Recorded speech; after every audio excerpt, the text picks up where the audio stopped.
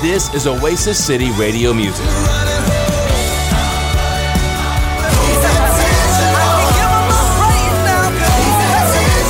This is Oasis City Radio Music.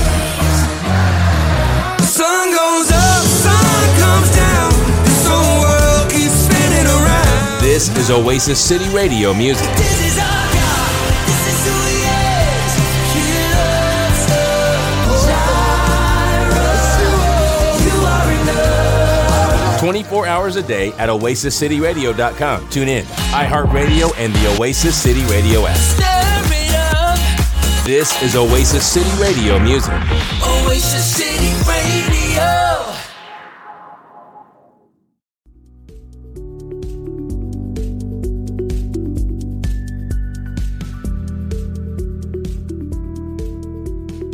Let me echo Pastor Bill in welcoming all of you. Thank you for choosing Oasis City Church. So glad that you're with us, and so glad our live stream audience, thank you, our congregation, you're with us. Can we just give them a rousing, warm welcome? Thank you for tuning in. God's doing something here. I know He's doing something there, and we're glad that you're with us and part of this. Today, I want to preach topically on the goodness of God. And I think there's something that we need to understand. And then we're going to look at Psalm 23 exegetically for all of you that like that. And so you're getting the best of both worlds today. Let's before we get to Psalm, let's actually start in the book of James, chapter 1. Let's find it. Verse 17. Why don't we just read this together? It's on the screen. We're on the New American Standard. Let's read the word of the Lord together. Verse 17. Ready?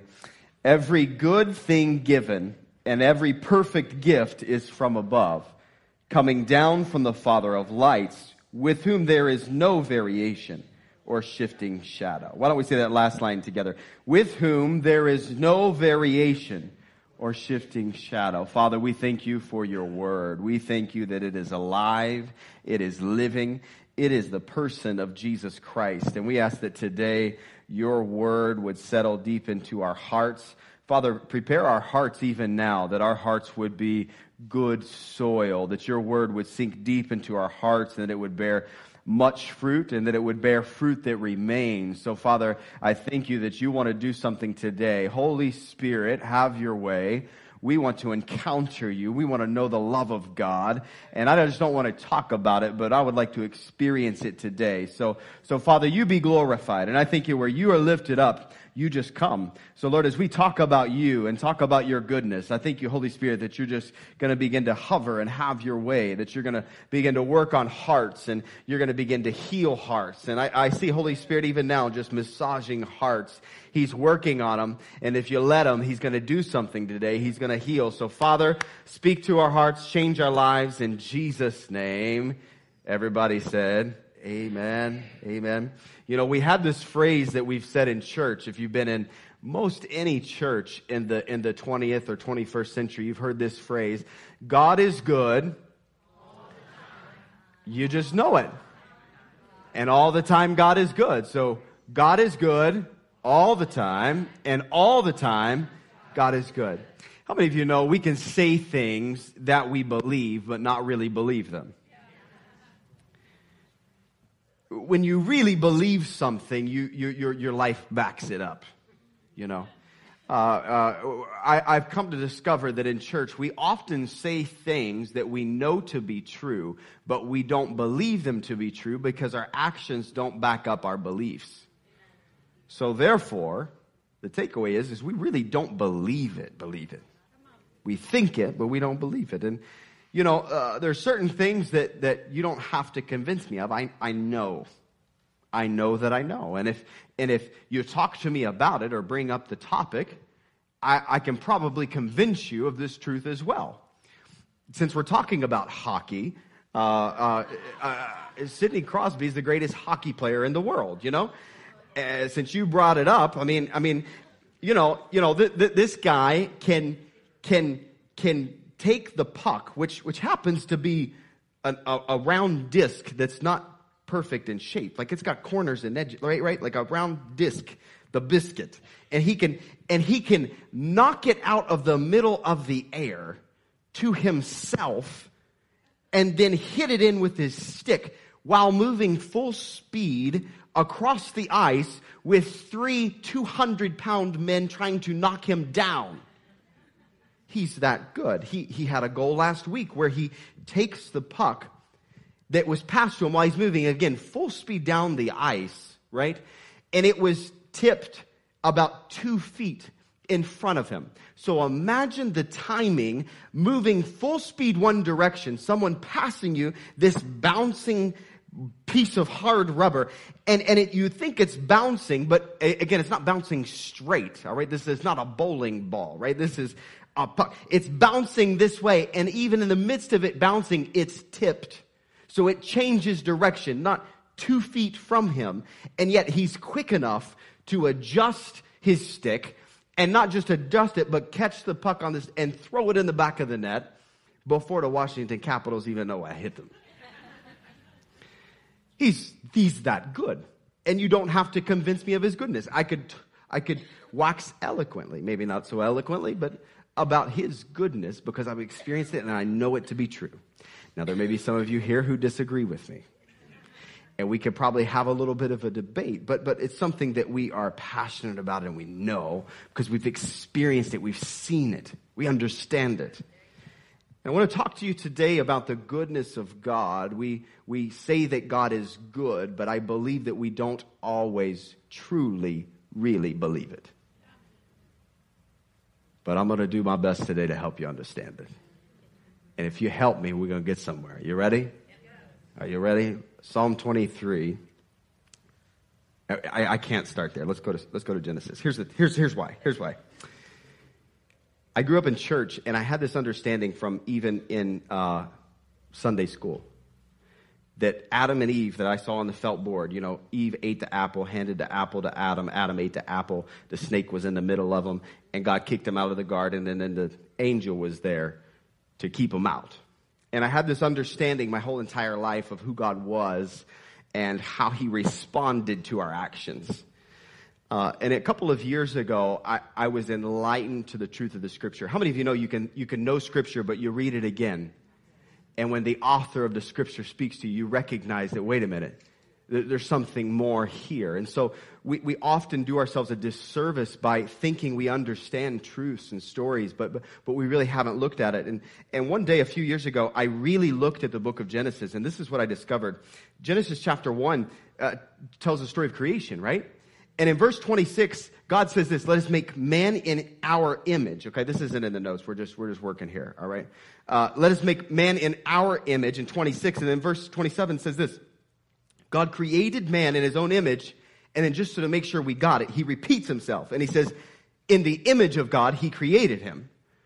So he wanted to make sure that we got the point that God created man in the image of God. Understand, here's God. He creates this wonderful garden, this world with beautiful things to be explored and to discover. And all of a sudden he realizes when he looks around at all the animals and the beautiful things he's created, there's no one there with a soul. There's no one there with intelligence. There's no one that he can have conversation with. And I just imagine God stepping back and he's talking to Jesus and Holy Spirit. And he says, Holy Spirit, are you done hovering? And Holy Spirit says, yes.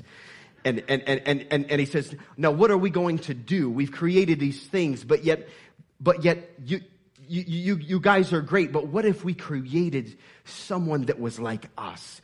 What if we created someone that could think and choose and make decisions? And what if someone wanted to have a relationship with us and we could talk to them? And so God reaches down and he creates Adam out of dust and he creates this living being, and he's like God, a reflection of who God, the Father, the Son, and the Holy Spirit is. And that's Adam. And yet Adam and Eve make the greatest mistake and they sin. And I can't imagine how God must have felt. How many of you know God has emotions? God has emotions. Maybe you didn't think that. It's all in the Scripture. God feels. He expresses himself. He's emotions. And he's created you to be an emotional being. You just shouldn't make all of your decisions on your emotions. But he's created you to be an emotional being, to feel, to experience. And we've got to experience him today. And so Adam and Eve mess up, they sin. And here's what I always thought, that God kicked them out of the garden because they messed up. But I want you to look at this because this is scripture. This is not some preacher's point that he thinks is good. This is not some new revelation. Do you hear me? This is word of God. Look at Genesis chapter 3, verse 22 in Genesis chapter 3, if you have your Bibles. This is what God says. He says, then the Lord God said, behold, the man has become like one of us. So he ate of the tree of the knowledge of good and evil, right?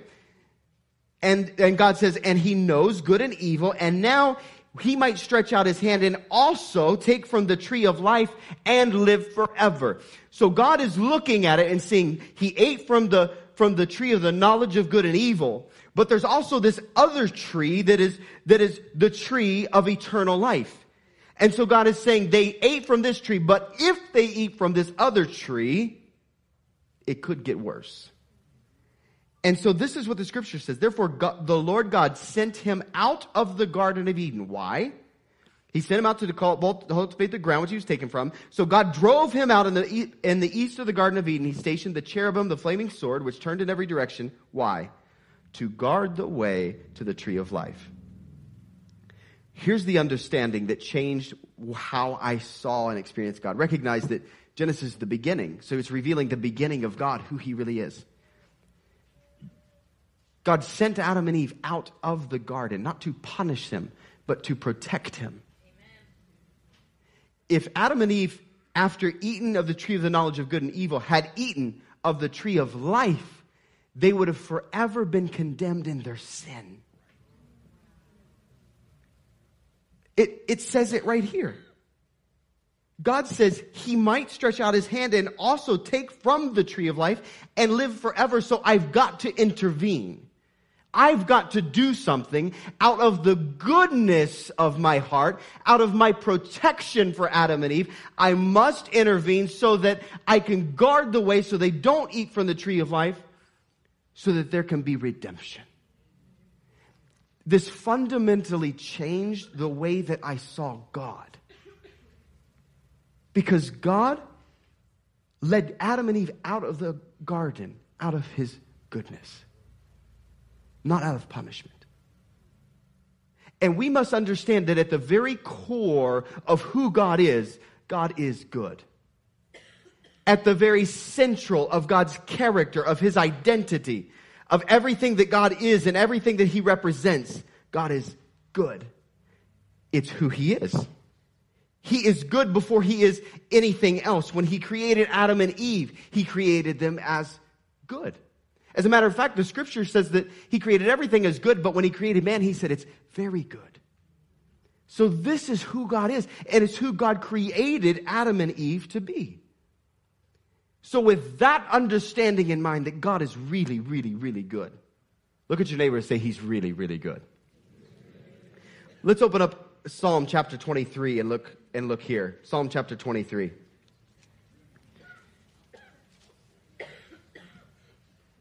Looking at Psalm 23 verses 1 through 3, the first thing that we see is that his goodness is seen in providing for us. God's goodness is seen in provision. His goodness is seen in provision. He provided a way of escape for Adam and Eve. He was providing. Let's look at it. The Lord is my shepherd, I shall not want. He makes me lie down in green pastures. He leads me beside quiet waters. He restores my soul. He guides me in the paths of righteousness for his name's sake. The Lord is my shepherd. Jesus said this in John chapter 10. He said this, I am the good shepherd. I know my sheep, and my sheep know me. You see, David was prophesying hundreds of years before Jesus came about the good shepherd. When he said, the Lord is my shepherd, David was relating to God in a way that he knew and understood, and yet he was prophesying of the coming Jesus, saying, when Jesus said, I am the good shepherd. So Psalm 23 opens up, and it's showing God as a shepherd. And what does the shepherd do? It's really fascinating to me. The first thing it says, the Lord is my shepherd, I shall not want. Do you know that everything that we have need of is found in him? the Good Shepherd. Everything we need. There is nothing that we need that isn't found in him. And since it's found in him and he's our Father, we have access to it. So we have everything that we need. You have everything that you need. There is nothing that you want that you don't already have. It's found in him. Verse 2, he makes me lie down in green pastures. He leads me beside the quiet waters. I find it interesting that he said he makes me lie down in green pastures. I mean, if I was a sheep, I saw green pastures, I'd lay myself down. You know, I mean, that's what sheep do, right? A couple of weeks ago, Tara was gone, and I had this wonderful opportunity to watch the 3 kids by myself and get them off to school and, do the regular routine. And it makes me so amazed at how single parents do life. I mean, I am in awe. You have a standing ovation from me, from us. It was just 3 days, and so it was the end of the second or third day, and the kids were quite tired, probably because I let them stay up too late and all of that. But, I said it was time for bed, and my youngest, the girl, she's only 4. And so when I said it's time for bed, the boys who are 8 and 11, they went on upstairs to their rooms to get ready for bed. But the youngest 4, when I said those magic words, it's time for bed, she looked at me like I was speaking a foreign language. Like she'd never heard those words before in her life, that it was time for bed. Her response was one as if I had asked her or simply chopped off her finger. She lost it. I mean, completely lost it. It's time for bed. She lost it. She loses it in such a way that she just drops to the floor. And so, anybody have strong children? Any of you were a strong child?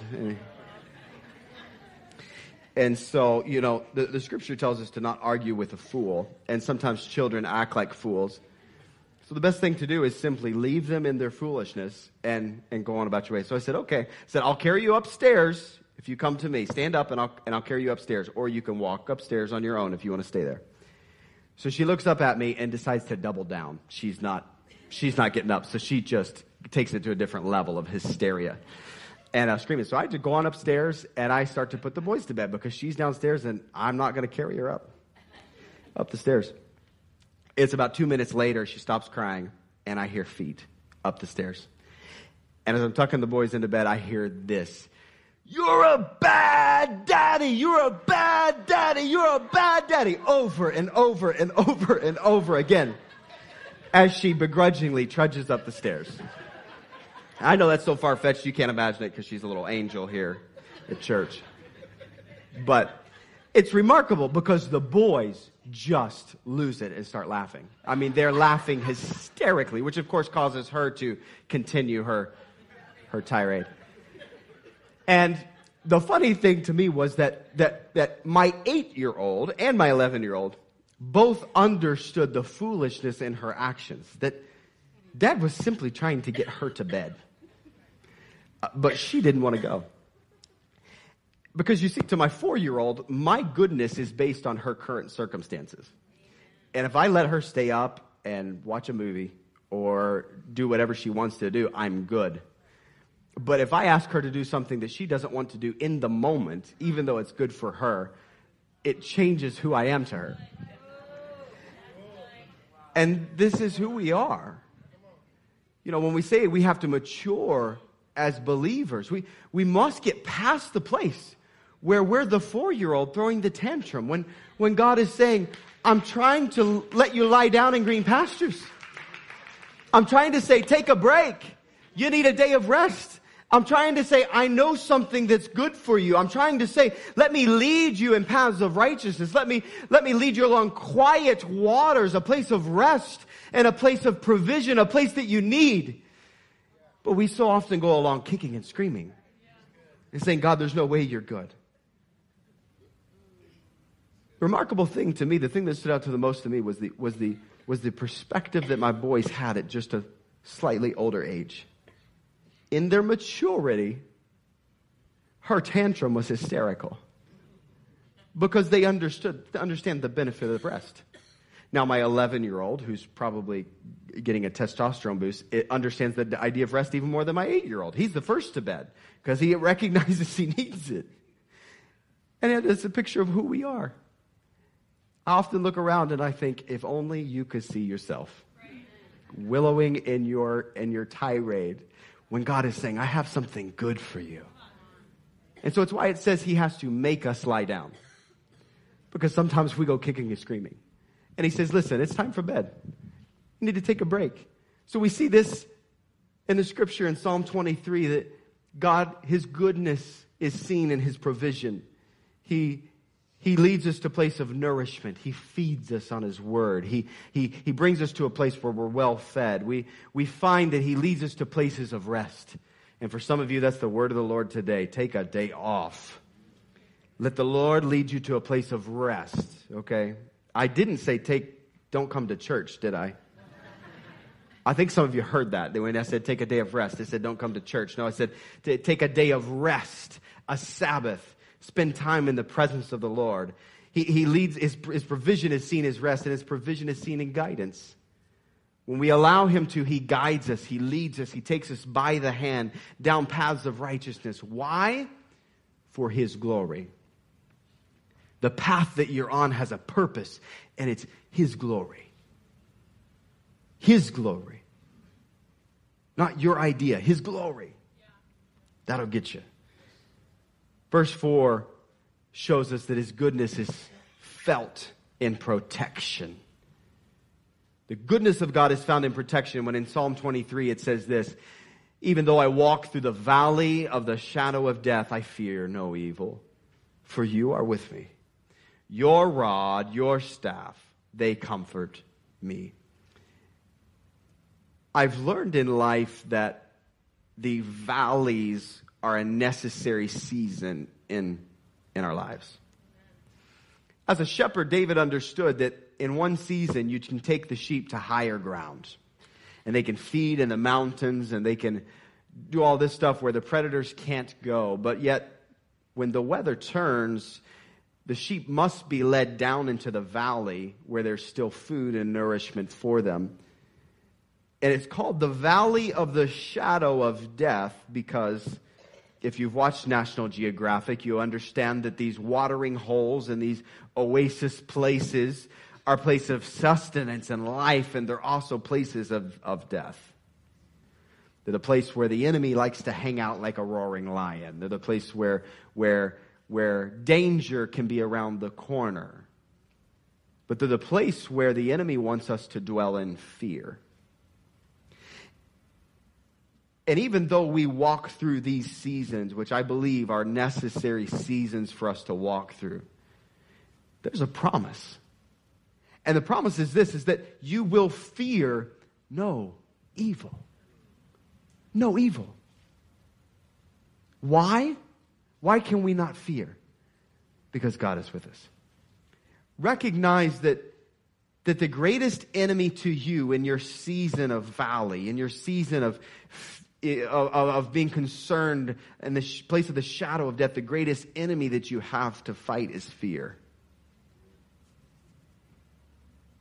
The enemy wants to trap you in fear. He wants to get you to a place because fear immobilizes you. Fear gets you to a place where you're afraid to take a step, where you're afraid to move. But God has given us a promise that you will fear no evil because I'm with you.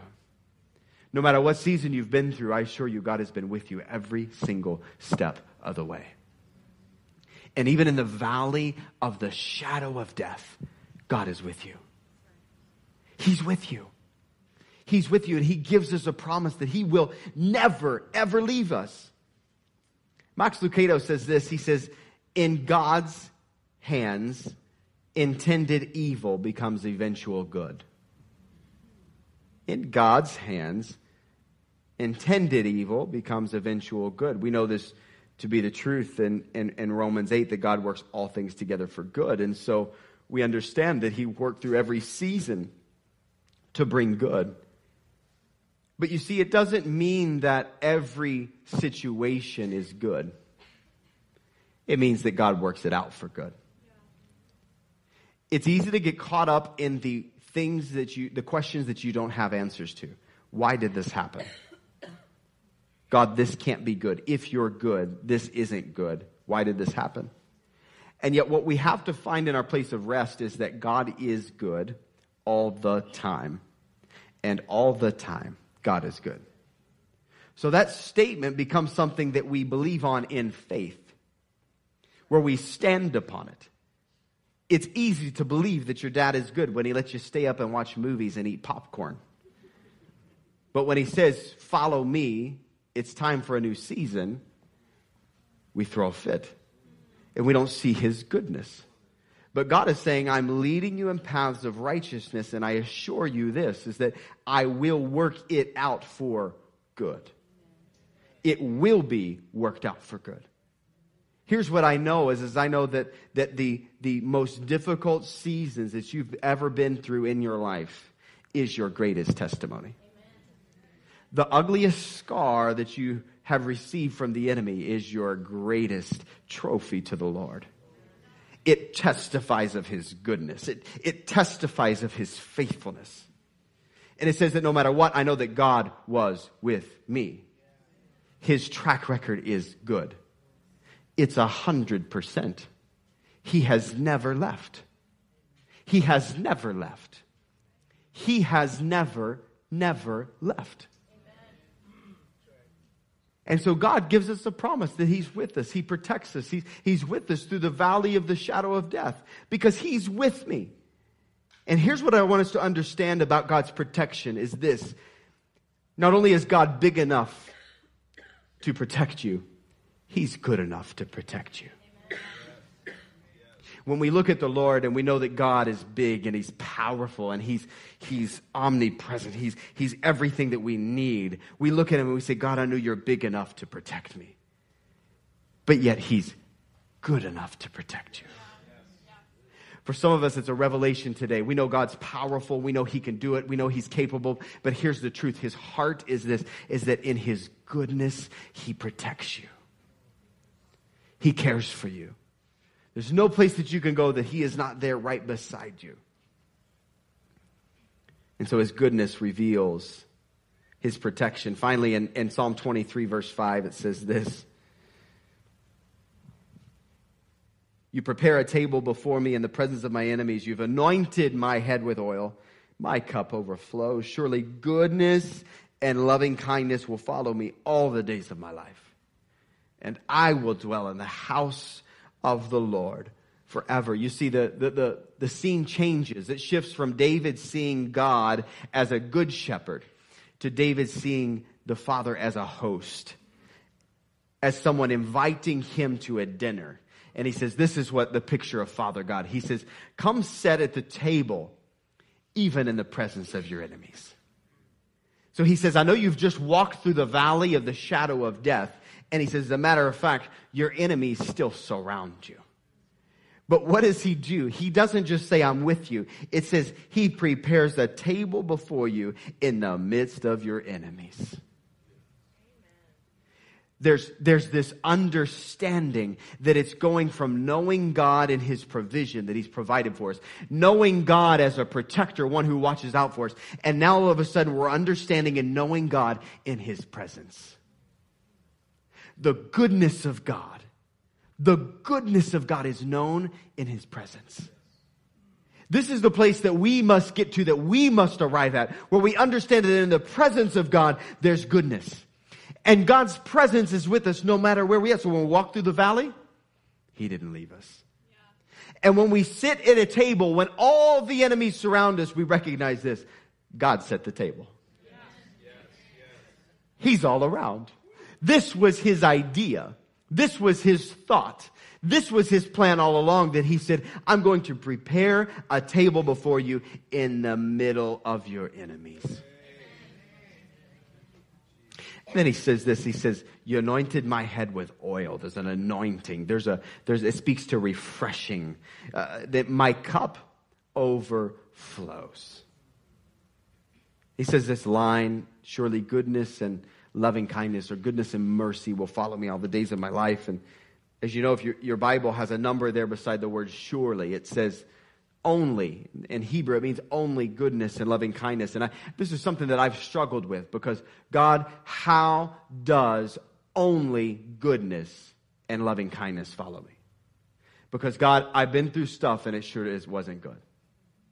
I've been through stuff and it sure wasn't mercy.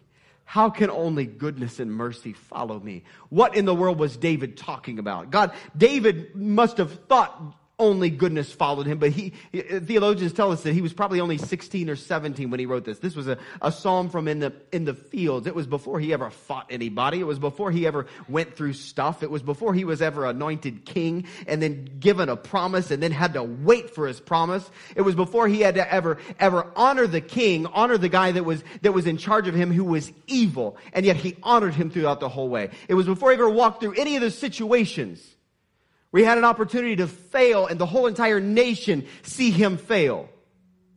But he thought he knew his goodness.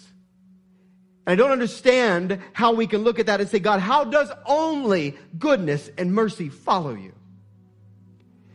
And then I remember there was this guy named Moses. And Moses was one that he had his own deal with God.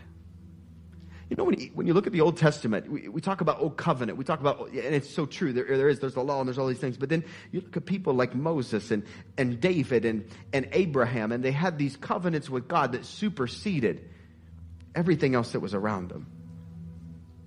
And Moses was one of those, as a leader, he would walk into the tabernacle and the glory of the Lord would fall and he would be in the midst of it. And he would go up to the mountain and the glory of the Lord would come like a cloud and it would surround him. And when he came down, his face shone. And so he was one that experienced God in a way that the Israelites couldn't. They stood back at a distance on another mountain and had to stand and watch. But Moses said this to God. He said, God, show me your face. Exodus 33, he talks about it. God, show me your face. Show me your glory. See, Moses was one that experienced God in a way that nobody else in the entire nation experienced him. No one had experienced God like Moses did for hundreds of years. And yet Moses, in experiencing and encountering God, knew that there was more. He knew that there was more to God than just the cloud. There was more to God than the sacrifices. There was more to God. He said, God, show me your face. When he knew that if he saw the face of God, he would die. But he said, God, I want to see your face. I want to see your glory. And so God tells him, Moses, you can't see my face, but this is what I'll do. He says, come with me and I'll hide you in a cave. Come with me up to the mountain and I'm going to tuck you around the corner in a dark place and I'm going to hide you in a cave and I'm going to put my hand over your eyes and I'm going to allow myself to pass before you. And after I pass by you, I'm going to remove my hand and what you'll see is my backside. And when you see my backside, you'll see my goodness. See, Moses wanted to see the face of God, but God said, Moses, more than anything, you need to know that I'm good. You need to know that it's my nature, that it's who I am, that I am good, that I'm good, that I'm good, that I'm good, that I'm good. You must know and see my goodness. And so, David must have heard stories because he understood that somewhere God was good. He understood somewhere that there was a goodness of God that you could see, that you could experience. And what he realized was this, was that when God passed by Moses, holding his hand over his face while he was hiding in the cave, Moses recognized that wherever God went, goodness dwelt. He saw where God had been, and he saw his goodness. He saw that God was there, and he saw that it was good. God created, and he said it's good. He created, and he said it's good. He created, and he said it's good. And David understood that the very heart, very identity of God was that he was good. But how does goodness follow David? We know that it follows God, but how does it follow David? And then we just have to look at Genesis and see that we were made in the image and in the likeness of God. And when he created us, he called us good and very good. So here's the picture. Here's the revelation that David understood. David understood this. He understood goodness and mercy could follow him because it was who he was. It was who God created him to be. And so when David began to walk, as he was tending sheep, he would look around him and he would see goodness. He would see goodness. And as he tended the sheep and as he went to his father's house, and then as he went and met Goliath, he looked around and he saw goodness. Everywhere that David went, he saw goodness because he was walking in who God called him to be. He was stepping into what he was, who God had made him. He saw good. And he was like Peter Pan finding his shadow. He looked around and he said, there's my shadow. And he tried to catch it, but he couldn't catch it. But it followed him everywhere that he went. And he realized that God's goodness is a shadow that overwhelms you. And wherever you go, you can't get away from his goodness. You can't get away from who he's made you to be. Because you're made and you're good. It's who you are. So what does your family look like when it looks like it's a mess and it's tumultuous? But when you step into the room, you say, wait, goodness is here because I'm here. Goodness follows me. And when you step into your workplace and you say, I'm living in fear, I'm afraid of what might happen, of who they're laying off or what might be going on, you step into a place and you say, but wait a minute, goodness is here because I am here. You step into any situation that you're going through, even in the valley of the shadow of death, you realize not only is God walking with you, that he's right beside you, but you recognize because he lives in you, that goodness is there. And so when we say God is good all the time, and all the time God is good, we recognize that God is good all the time because he lives in us. And it means we are good. You see, we don't have to earn it. We don't deserve it. We become righteousness when we're forgiven. And it's not based upon your actions or your mess ups or your mistakes or how good you are. You can't ever get to the place where you earn a right where you could say, now goodness follows me because I've been good enough. In the middle of your mess, goodness follows you. In the middle of your brokenness, goodness follows you. In the middle of every situation, his goodness undergirds you because he's with you. And here's a picture that I saw the Lord doing today. I saw a picture of a mirror. You know the rearview mirrors? And if you have one like this that came off, you know. I had a car that had more than one missing mirror at one point. You know, these hang in they're called the rearview mirror. And for many of us, when we look into the rearview mirror, we don't see goodness. For many of us, when we look in the mirror, we see pain and hurt and abandonment and fear, loneliness. We don't see God.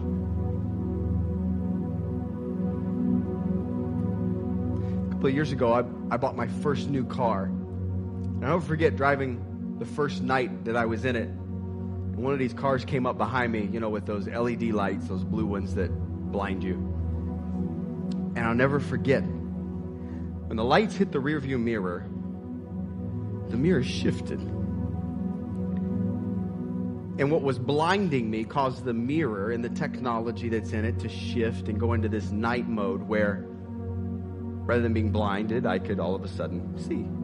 It didn't blind me anymore. It's the picture of what God wants to do in your life now. When you allow the light of God to shine in your life, when you look in the mirror, you don't see the situation, you don't see the circumstance, but you see his goodness. Today, God is giving you a new mirror. It comes with this little phrase on the mirror. It says this: objects in mirror are gooder than they appear.